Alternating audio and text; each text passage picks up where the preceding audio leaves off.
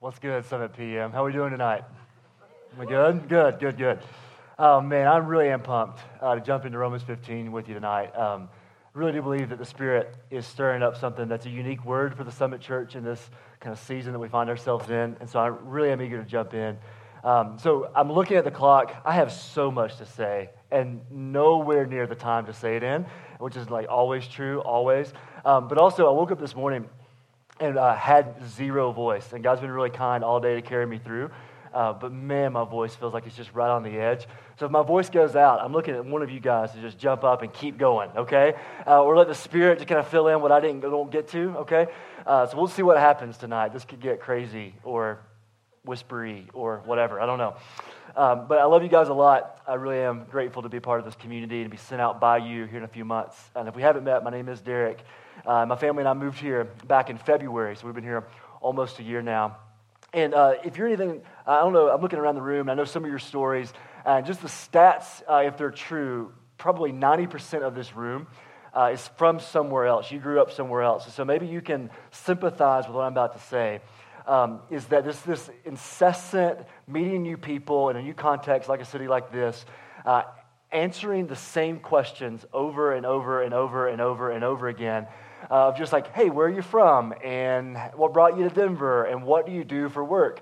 Just really basic questions. And so I'm here to have a group therapy session to tell you that I'm so anxious about how to answer those questions, particularly the one about what brought us to Denver and what I do for work.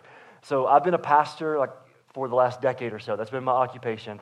And that's just a really weird category for a lot of people. When you say you're a pastor and what happens on people's faces when you lead out in our relationship in that category. And so I'm just kind of working through a lot of insecurities and inferiorities about that. But in particular in a context like Denver, our categories of what it means to be a pastor, to lead a church is just all over the map. And I just know that that's the case. But uniquely in this season that we find ourselves in of planting a church, I don't know if you ever thought about that, but that's also a pretty weird concept. Because people ask, oh, so you're a pastor, so where is it? Where's the church? I'm like, well, we don't have a building. We kind of meet in a house. I'm like, so you're a cult? That's great. We're just going to bounce out from this. And they'll start asking questions like, so what do you guys do? It's like, well, we're doing a lot of life together and loving our neighbors. But really right now, there's not a lot of the normal rhythms like this that define us as a community. And so here's the point why I'm telling you all this. It really has caused me pause to ask some really honest questions about what it is that we're doing here in this space. What is the church, really? What does it mean for me to be a pastor of a community of people? What's happening under the surface here? And maybe even a deeper question that I've really been wrestling with, and I think is the point of this text tonight. It's not just what the church is or how it is that we live together as the church, but why. Like, why the church? I don't know if you kind of get yourself out of just the mundaneness of coming to things like this or city group or just life together, whether you grew up around the church, whether this is a completely new thing for you. I don't know that you've had the kind of intellectual honesty to ask the question of what's the point of all of this?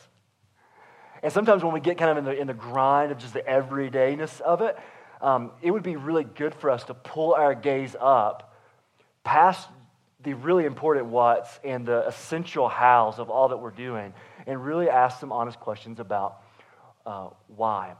And I do believe that's what Paul is doing in this text, because throughout the book of Romans, that's kind of what he's been doing.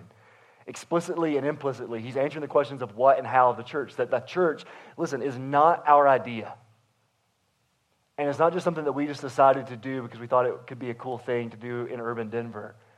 That the church is the result, the fruit of the genius and the dream of God himself. That the church is the outflowing of the gospel that we've been unpacking all throughout the book of Romans. That God is good and he exists and he's given us our identity, although we've rebelled against him, and therefore our souls are disintegrated. They're not as they should be. And our relationships with one another are disintegrated, and they're not as they should be. And because we live this disintegrated life, because of our rebellion against God, everything that we create as humans is disintegrated. It's not as it should be. It's broken. There's things like injustice exists and evil exists. And we're trying so desperately to put Band-Aids on all the brokenness that we know exists. around us. And the book of Romans is going to tell us that it's in that space that Jesus, God himself, enters in. Took on flesh, lived for us, died for us, rose again for us. And here's the point: to heal your soul. To put you back together. The word healing and salvation in the New Testament is the same word. That Jesus is wanting to heal you to the depth and the recesses of what makes you you. And if you're here tonight and you're exploring Christianity, that's what he's after. But hear me, and this is what we've been talking about for the last couple months as we've pivoted in chapter 12, as Paul has been unpacking the implications of this good news. That Jesus did not just do all of those things to save you as an individual, but rather he is forming in us a people for himself. And we've been unpacking this unity that we now have together as we are to be one, as the Father, Son, and Holy Spirit are one. That we're caught up, that church has a depth to it, past even deeper than what so many of our categories have allowance for. And that this family operates best when it's diverse, and that we have unity, not uniformity, but unity in the midst of all of our diversity, so that we will grow up in every way into Jesus. That's the church. But here's what Paul is going to do for us tonight, is to lift our gaze and say, what if the purpose of the church is not less than all of those things that I just said? But what if there is a glorious, cosmic reality, a why underneath all of these whats, that is so much bigger than us? That what if there's something that's happening in this space, even right now, that is more than just your personal growth to be like Jesus? That there's something that's meant to produce something, to produce a bigger why. And I think before we jump in, I want us to press into that question a little bit more. That this idea of why is really, really important. And it's down into the fabric of what it means to be human.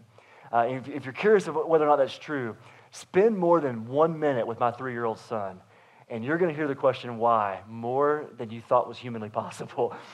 Everything from like, hey, bud, we're supposed to be kind to other people. And then after like 8 questions of him asking me why, I find myself questioning everything I thought I knew about human morality. I mean, just like everything. All the way to the most recent one last night. You ready for this? Why does everyone poop? Was the why cycle spiral that we had last night. And I realized that I don't know a lot about our human digestive system, is what I learned last night. After 7 questions, I'm like, bro, we just do, okay? We just do. But when we get older, we still ask the question. And maybe you've gotten cynical in the question of why, and just almost assume that there isn't an answer to that question. And that's just kind of defines your life, and you apply that to the church. Like, there probably isn't a why of why we do all this. This is kind of optional, all this. It's church stuff. Or on the other end of the spectrum, maybe we get to the point where we just stopped asking existential questions a long time ago, and we just take things at surface value. Like, you really haven't thought for a long time of why the church matters, what it means to be the people of God. And so I think that when we get this why kind of nailed down, a lot of the hows we can endure. This is true of all of life. Like when every organization, every innovation, cause that we have, like when you understand the why, the preferred future of where all this is headed, the purpose of all of this, it helps us to endure the mundaneness of the hows. Like spreadsheets are terrible no matter how you cut it, right?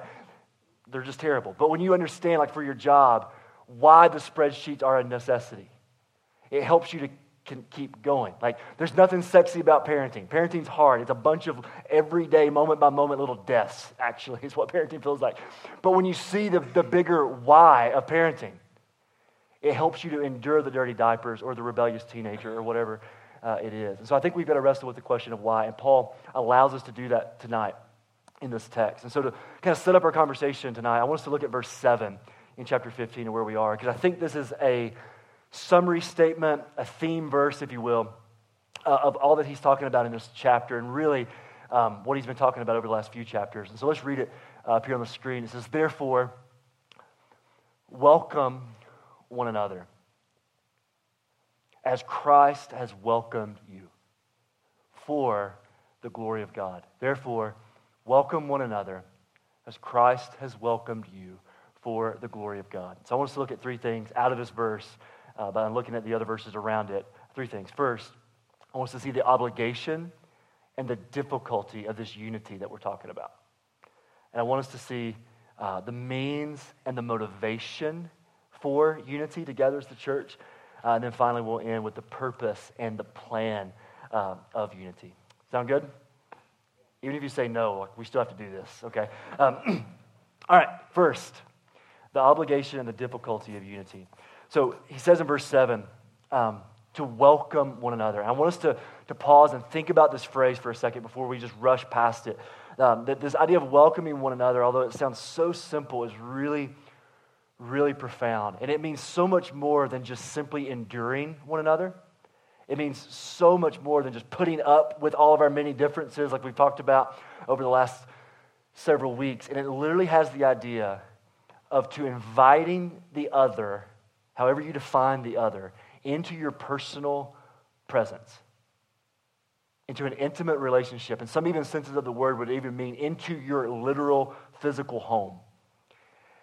Some even connotations of this idea of welcome would mean to grab a hold of the other and force them into your presence. And that's not like Christian stalker life. That's just meaning like an intentionality around the posture that we ought to have as ones who are following the way of Jesus toward other people. Is that part of what it means to be a Christian or a follower of Jesus, an apprentice of Jesus? And I would even argue, I think the whole scriptures argue, that it's pretty crucial to what it means to follow Jesus, is this idea of an openness, a hospitality, if you will, an inviting in. And this is not something to add to your busy schedule, to add to a list of do's and don'ts, but rather to say, I'm going to see my entire life differently. This is what the invitation to us is from this text, is to have a posture of, am I welcoming one another? It's a space that the gospel provides to say, listen, together, we create a safe environment for one another to be who they are in all of our messes and inadequacies and idiosyncrasies and differences, but then to say, but we're not going to stay there. That we are being and we are becoming who Jesus has intended us to be. And we're creating space for that to be cultivated, for that to flourish. That is the idea of Christian hospitality, the idea of Christian community and unity together. And this is not new. This kind of sounds cool, like let's share tables together. But Christianity began around a table, around a shared meal. That really is the image and the icon of our faith. It spread because of this radical, ordinary hospitality, this way of life that counted others as more significant as we count ourselves. That is what caused Christianity to be so intoxicating and vibrant and real and valid in the first century in the midst of great persecution. It's a posture of life. So what does this look like tangibly in flesh and blood? So let's jump back to verse 1 and 2 that Paul's unpacking here and look at this image of unity, of this hospitality, this posture of openness toward the other. When he says in verse 1, let's read it together. It says, we who are strong, continuing the conversation we've had about strong, weak faith in chapter 14, have an obligation. Notice that word, an obligation to bear with the failings of the weak and not to please ourselves. Let each of us please his neighbor for his good, to build him up, to build her up. So two quick things about these two verses. First, unity requires us to take ourselves out of the center. See what it says? To not please ourselves, but instead to have an other orientation about our life. And he even puts some pretty strong language that we can't wiggle ourselves out because of our stage of life or because of our issues that we got going on. He says that you have an obligation to bear with the failings of the weak. And I know in first century or 21st century urban Denver, the idea of being obligated to anything just drives us crazy, right? Like you can't tell me to do nothing, right? Like I'm my own free spirit. And it's like, no. There's something about that we're tethered to, that we're obligated to the other. Hyper-individualism would say, I connect every situation to myself. Every relationship, I'm filtering it, listen, not through the lens of the kingdom of God, but rather through the lens of self. How does this other person affect me? How does it benefit me? And when you have yourself in the center and you're seeking to please yourself and not to seek your neighbor's good for their flourishing, what happens is you begin to see people in one of two categories. Either A, they are a means to get what I want, or I see the other as an obstacle in the way of what I want. But where ourselves are in the center and every situation, every conversation orbits around me. And Paul is saying, not so in the kingdom of God.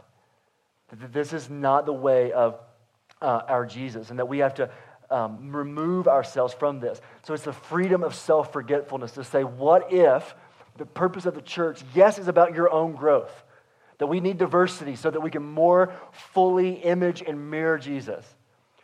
But what if it's really not about us at all at the end of the day? To have an other-centeredness, to say, I'm going to absorb your weakness, not cause your weaknesses or your sin or your failures to be a reason to demonize you or dehumanize you or to ostracize you or isolate myself from you, but I'm actually going to bear with your failings, to absorb them in myself, is what the text is saying. That's a different way to see life. Here's the second part. Second reality about these two verses is that unity then requires us to take responsibility for the flourishing of others. That he ups the ante. It even says that this is definitely true. It has to begin within the people of God, the household of faith. But then he says in verse 3 that let each of us please his neighbor for his good. So who's our neighbor? And Jesus answered that on repeat when he was here in his teachings. That the neighbor is not just people that are like us, not just people that are convenient to love, but every human being who bears the image and the mark of the divine, even our enemies. So think about everybody, your actual literal neighbors that are beside of you, the people that you're going to drive past when we leave this space, the people that you work alongside of, the people to your right and to your left, to the front and behind you, the people around the world, is what would it look like to have a vision for their good? Like, when's the last time that we really stepped back and said, why do we exist? What if it's so much more gloriously true than it's just about us? And what would it mean for the people of God to ask by the Spirit of God to cultivate a missional imagination of what would it look like to see my neighbors, i.e., all people, to flourish? What is their good? And it implies that there's an absence to that. And so Paul's going to say, and then once you get that vision, to step in and to actively see them built up to this image of flourishing. And before this feels like a yoke of a burden or oppression of something that's like, man, I can barely take care of my own junk, much less absorb other people's brokenness. Before this feels like just a suffocating kind of reality, I want to just reframe this. It's that God is not asking you to start anything in the hearts and lives of the people around you. Like, there's no cape flapping in the wind, us rushing in to save all of the people around us. Like, that is not the tone or the definition of what we mean here. It's rather to say, I understand that my God is at work all around me. The Spirit of God is moving in the people that we just so casually walk by day in and day out. And if we really believe that God is redeeming people by his grace, he's calling people to himself, that he wants to change them, to fully form them to be like Jesus, he wants to invite them to live in this diverse family of God, and then to see their calling and their purpose in life to be restored and to work for restoration, to see, listen, the kingdom of Jesus break in.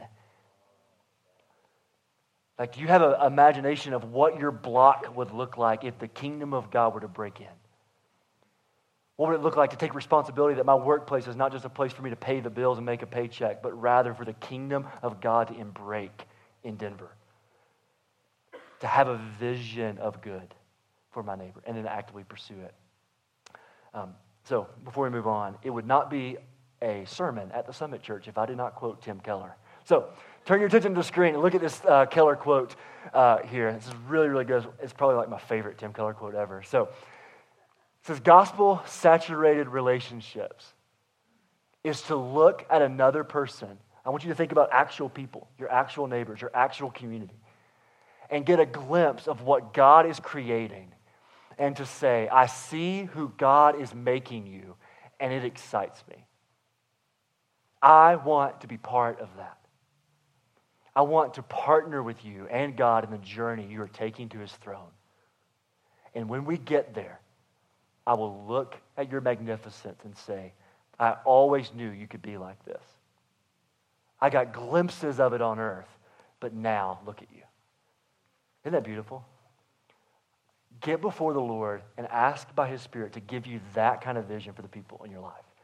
And just see what God might do in us. But here's the second reality, is the motivation and the means for unity. Here's what we all know. This stuff ain't no joke. It's hard. Just this week, I was leaving to go prepare this sermon, and I had one of the most intense, awkward, difficult interactions with my actual neighbor. Like, it got really hairy, really quick. Well, I was going to go into it, but I won't hash that out again with you, okay? This is between me and homeboy over at the house, but we'll find that out later. And I sit down and I open up Romans 15, and I'm like, oh, man, all right, Holy Spirit, I see what you're up to. I get it. I stink at this. We love the idea of being good neighbors until you actually try to do it. We love the idea of community more than we actually love community itself. And what would it look like to actually embody this, flesh and blood, this kind of thing? But listen, this is hard. This is difficult. And I don't have a lot of time to unpack this, but I just want us to see that he turns our attention to Jesus in verse 3.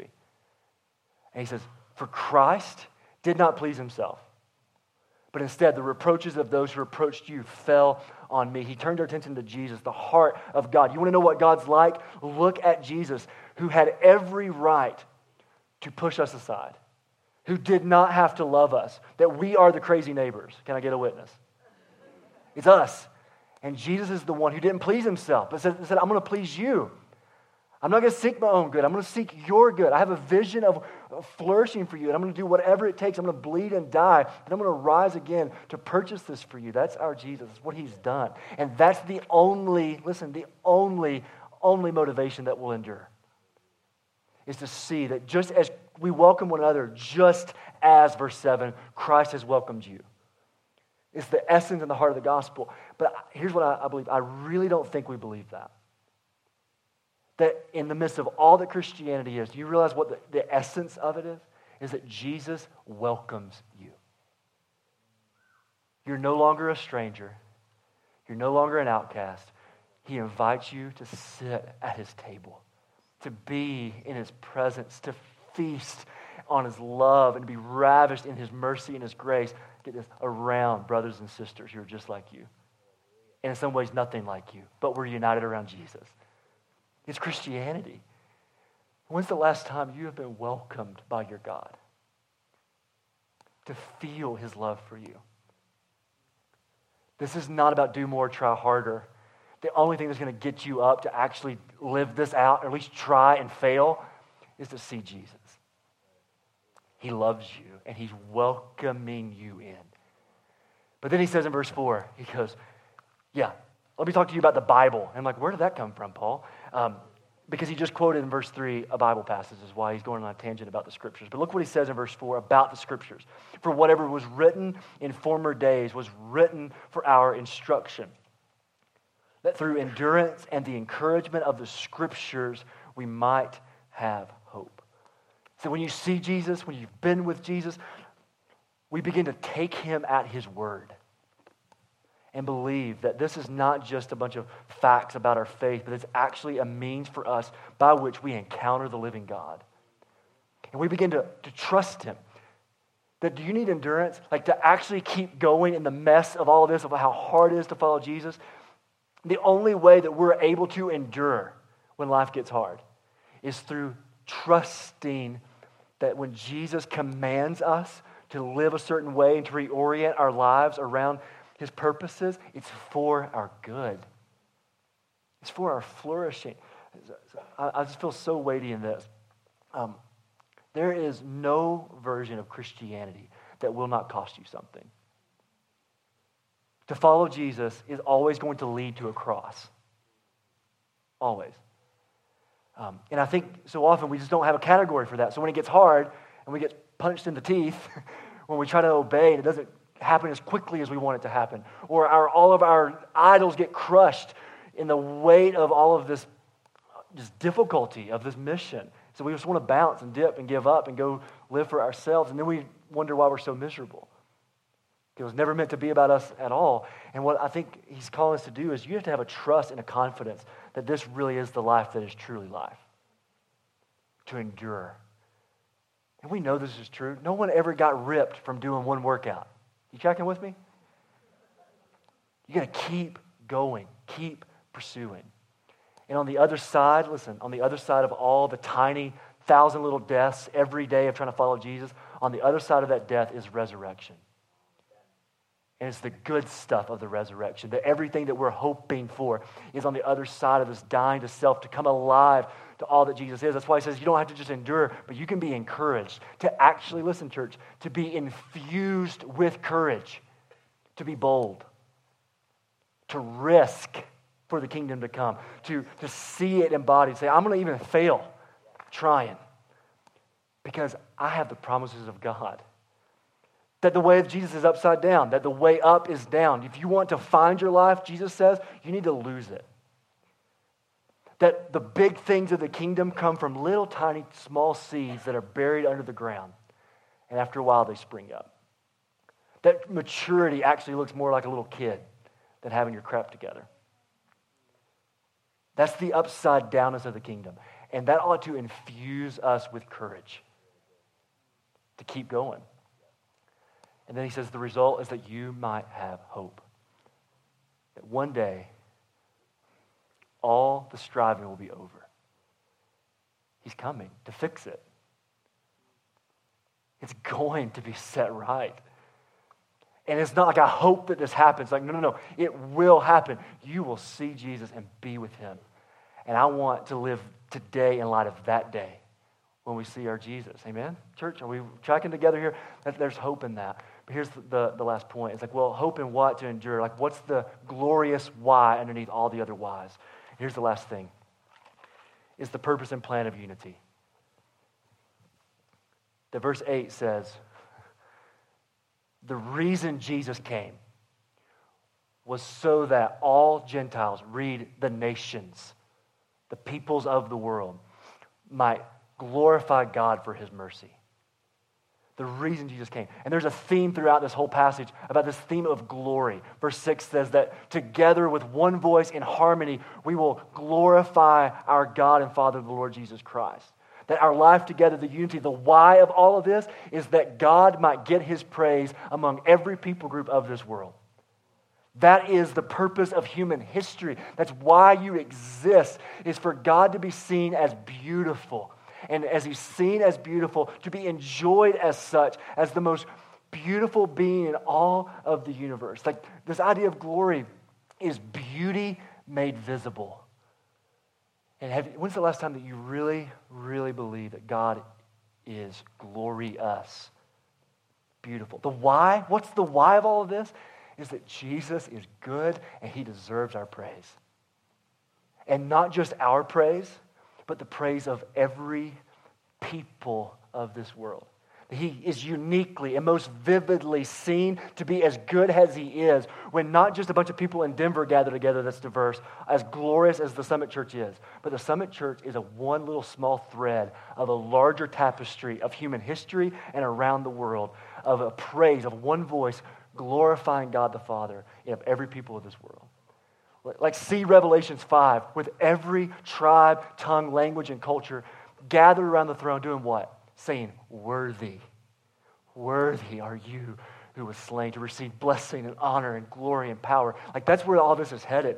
And the greatest thing that we could do, the why of your life, the why of our life together, is to see our God enjoyed for the beauty that he actually is. And to see that happen among the nations. That's the point. What would it look like if we took that seriously? And that changes tomorrow morning when you get up. That changes when you go to City Group. That changes the way we view what happens in this space. Is to see God enjoyed by all the peoples of the world. So let's pray to this end as the team comes up to lead us. Here's what I want to do.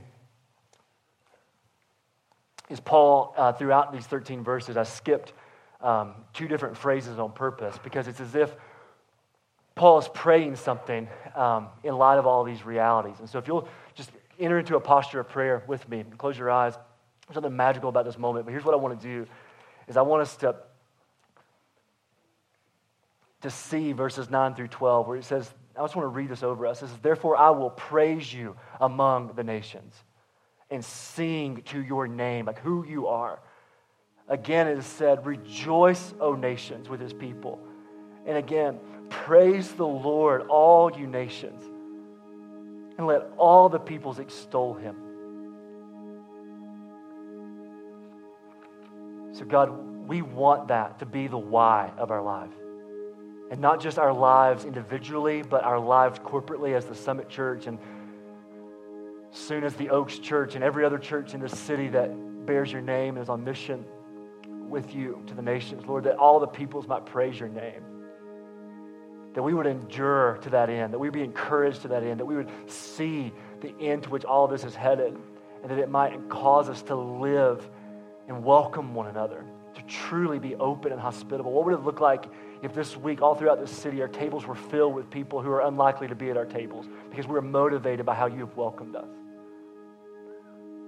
God, would you do that work in us? Cultivate this in us, God.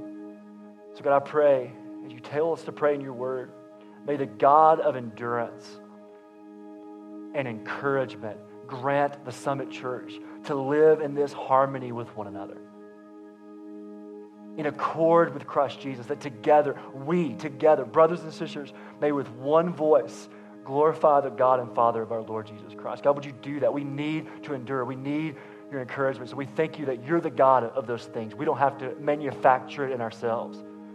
Would there be a vision of you that would so compel a unity in this church that would spread itself out to every street in this city and to every people group of this world? God, may the God of hope fill you with all joy and peace in believing, so that by the power of the Holy Spirit we may abound in hope. God, for the empty in this room, would you fill us up by your Spirit? Spirit, blow, stir. Give us hope to believe again. Give us joy in our believing. Give us peace in the midst of our believing, so that we would abound in more and more hope. God, would you do that work in us tonight? In Jesus' name we ask these things. Amen.